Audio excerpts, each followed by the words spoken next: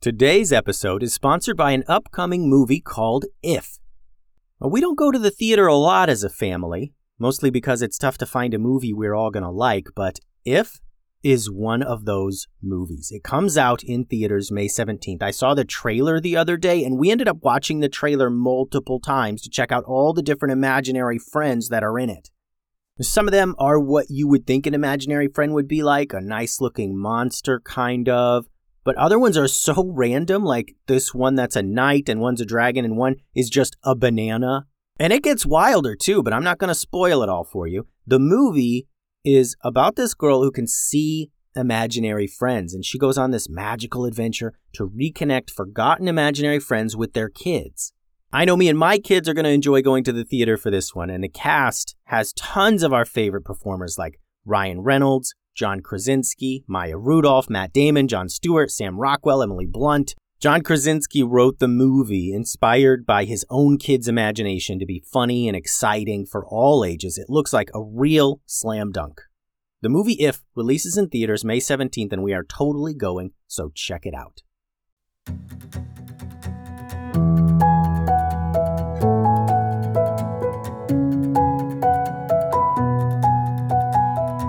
Hello and welcome to another episode of the Kid Stories Podcast. I'm Phil Bechtel. Today's episode is sponsored by the Kid Stories Podcast Patreon. There are so many cool series over at the Patreon, I don't even have time to explain them all.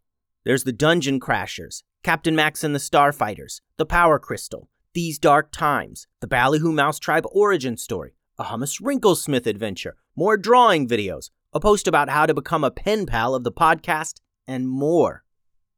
And right now, if you're a member of the Patreon, you can vote on what you want Stella's curse to be. So visit patreon.com/Kid Stories Podcast to check that out. Now on to some shout-outs. Happy birthday, Rosie.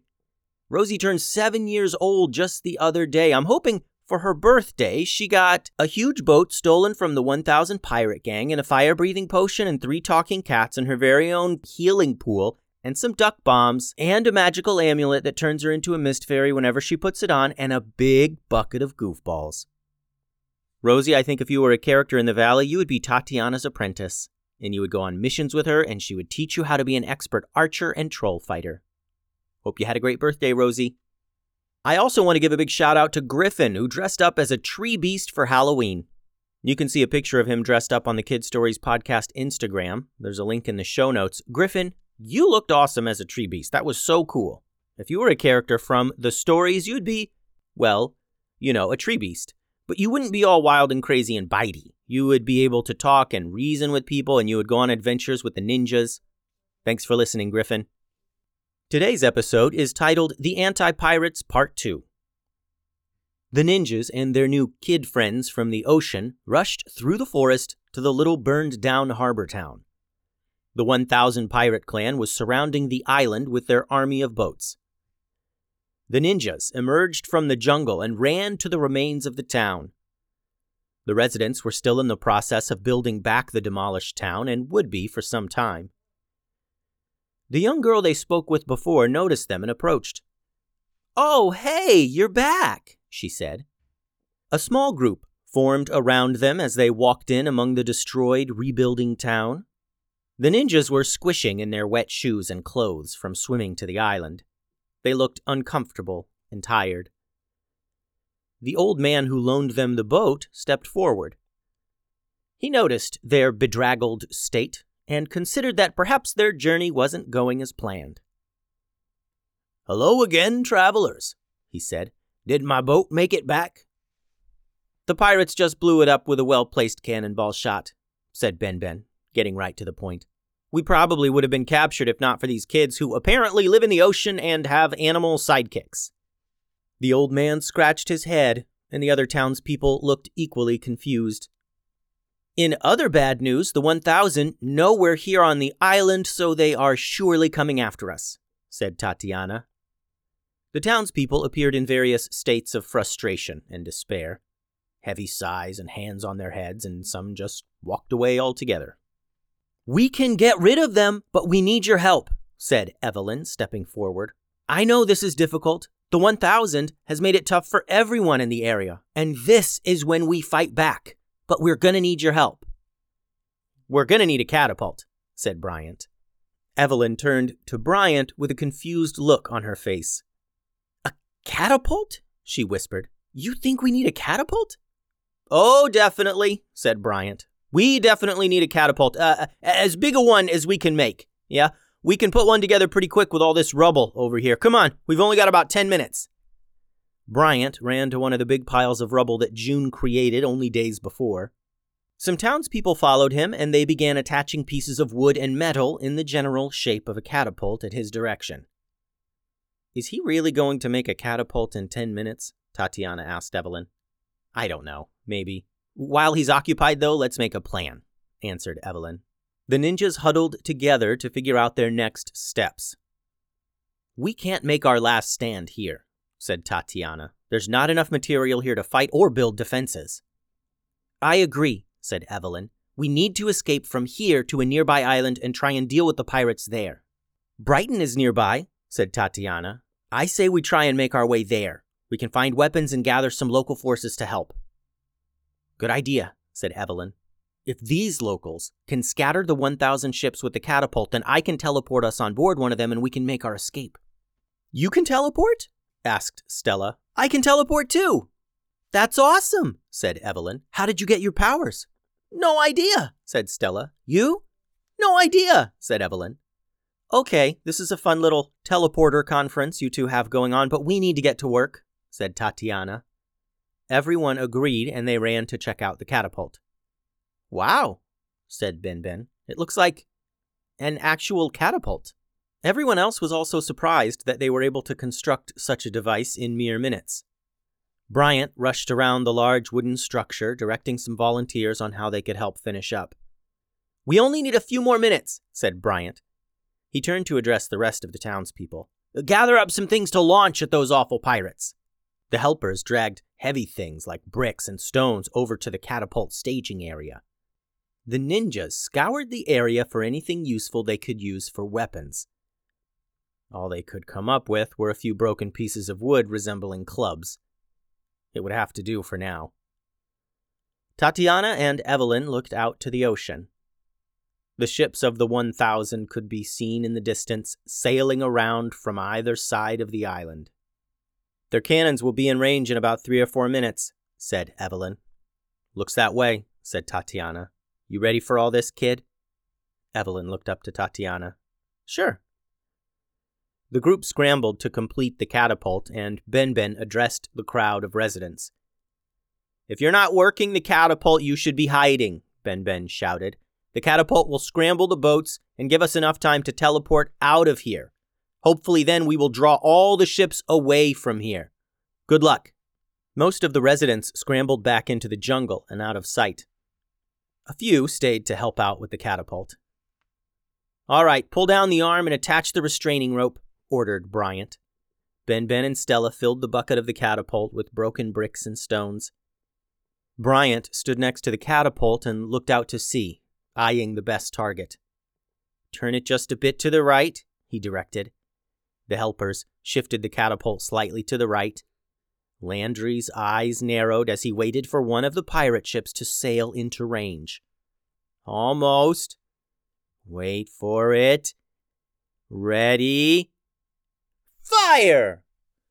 Ben released the restraining rope and the bucket shot up into the air. The entire catapult lifted off the ground a bit as the cluster of bricks and stone launched through the sky.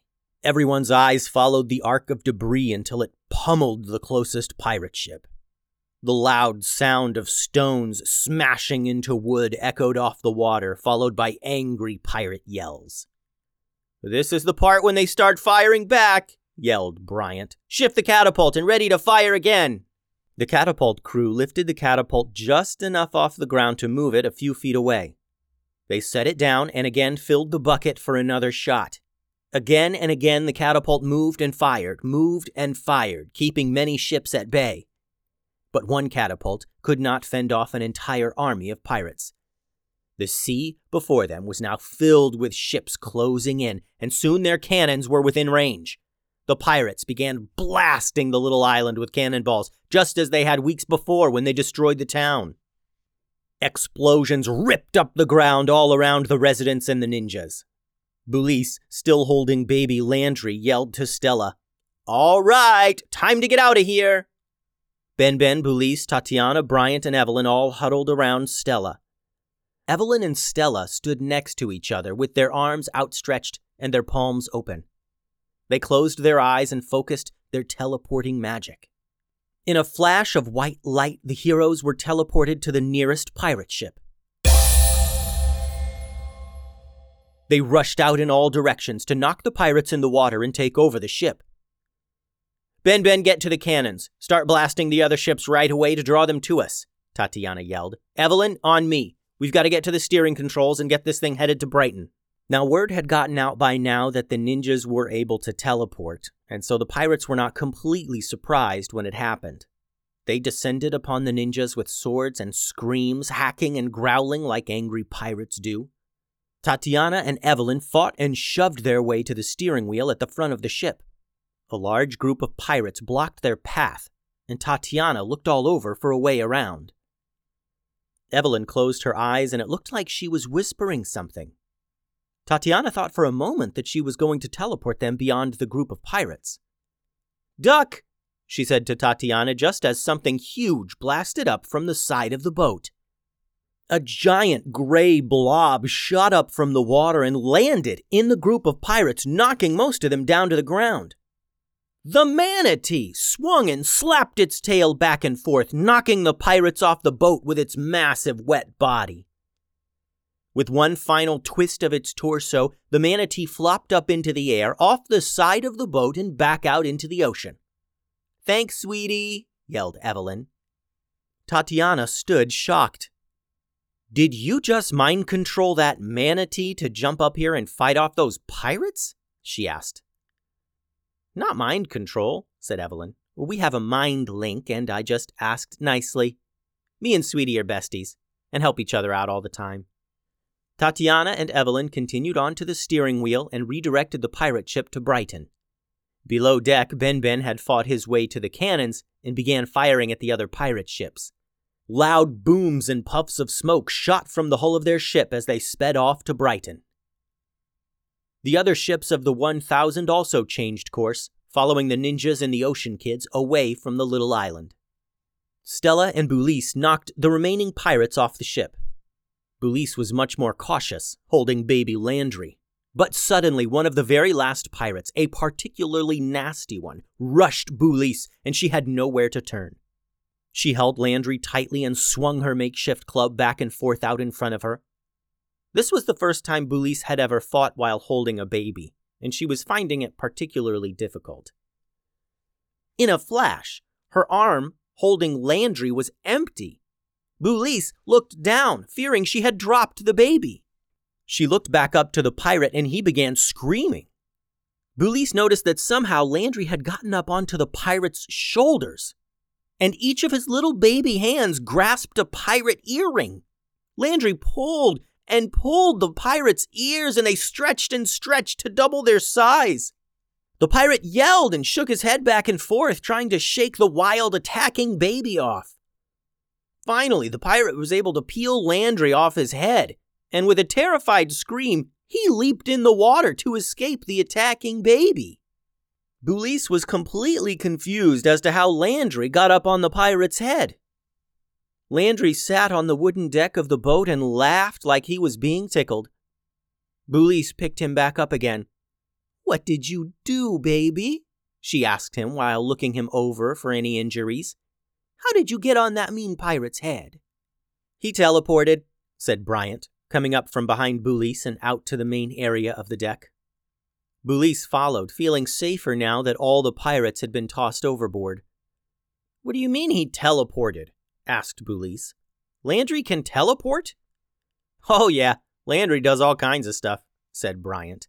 "But we don't really depend on it since, he's a baby and just does whatever he thinks is funny." The sails of the stolen pirate ship swelled with wind and carried the heroes closer and closer to Brighton. Everyone gathered up near the steering wheel. Are we sure the ship is safe? Asked Tatiana. Yeah, I just did a quick sweep, said Ben. All the pirates are off. Once we get to Brighton, we're only going to have a few minutes before the pirates come in behind us. Any ideas? Said Tatiana. The pirates are best in their boats, said Evelyn. I say we park this boat at the Brighton docks and come inland, forcing the pirates out of their boats and onto land. Yeah, then maybe the residents of Brighton can hide, and when the pirates come out into the island to chase us, the residents sneak out and sink all the pirate ships, suggested Bryant. Oh, that's a good idea, said Tatiana. Gather up any weapons you can find here on the ship and prepare to make land at Brighton. Everyone nodded in understanding and prepared for the next step of their plan to defeat the 1,000. The end. Thanks for listening, friends. The website is piratessmelllikefarts.com. You can send any drawings or ideas or anything you want to kidstoriespodcast@gmail.com. And find lots of other cool things at patreon.com/kidstoriespodcast. Adios.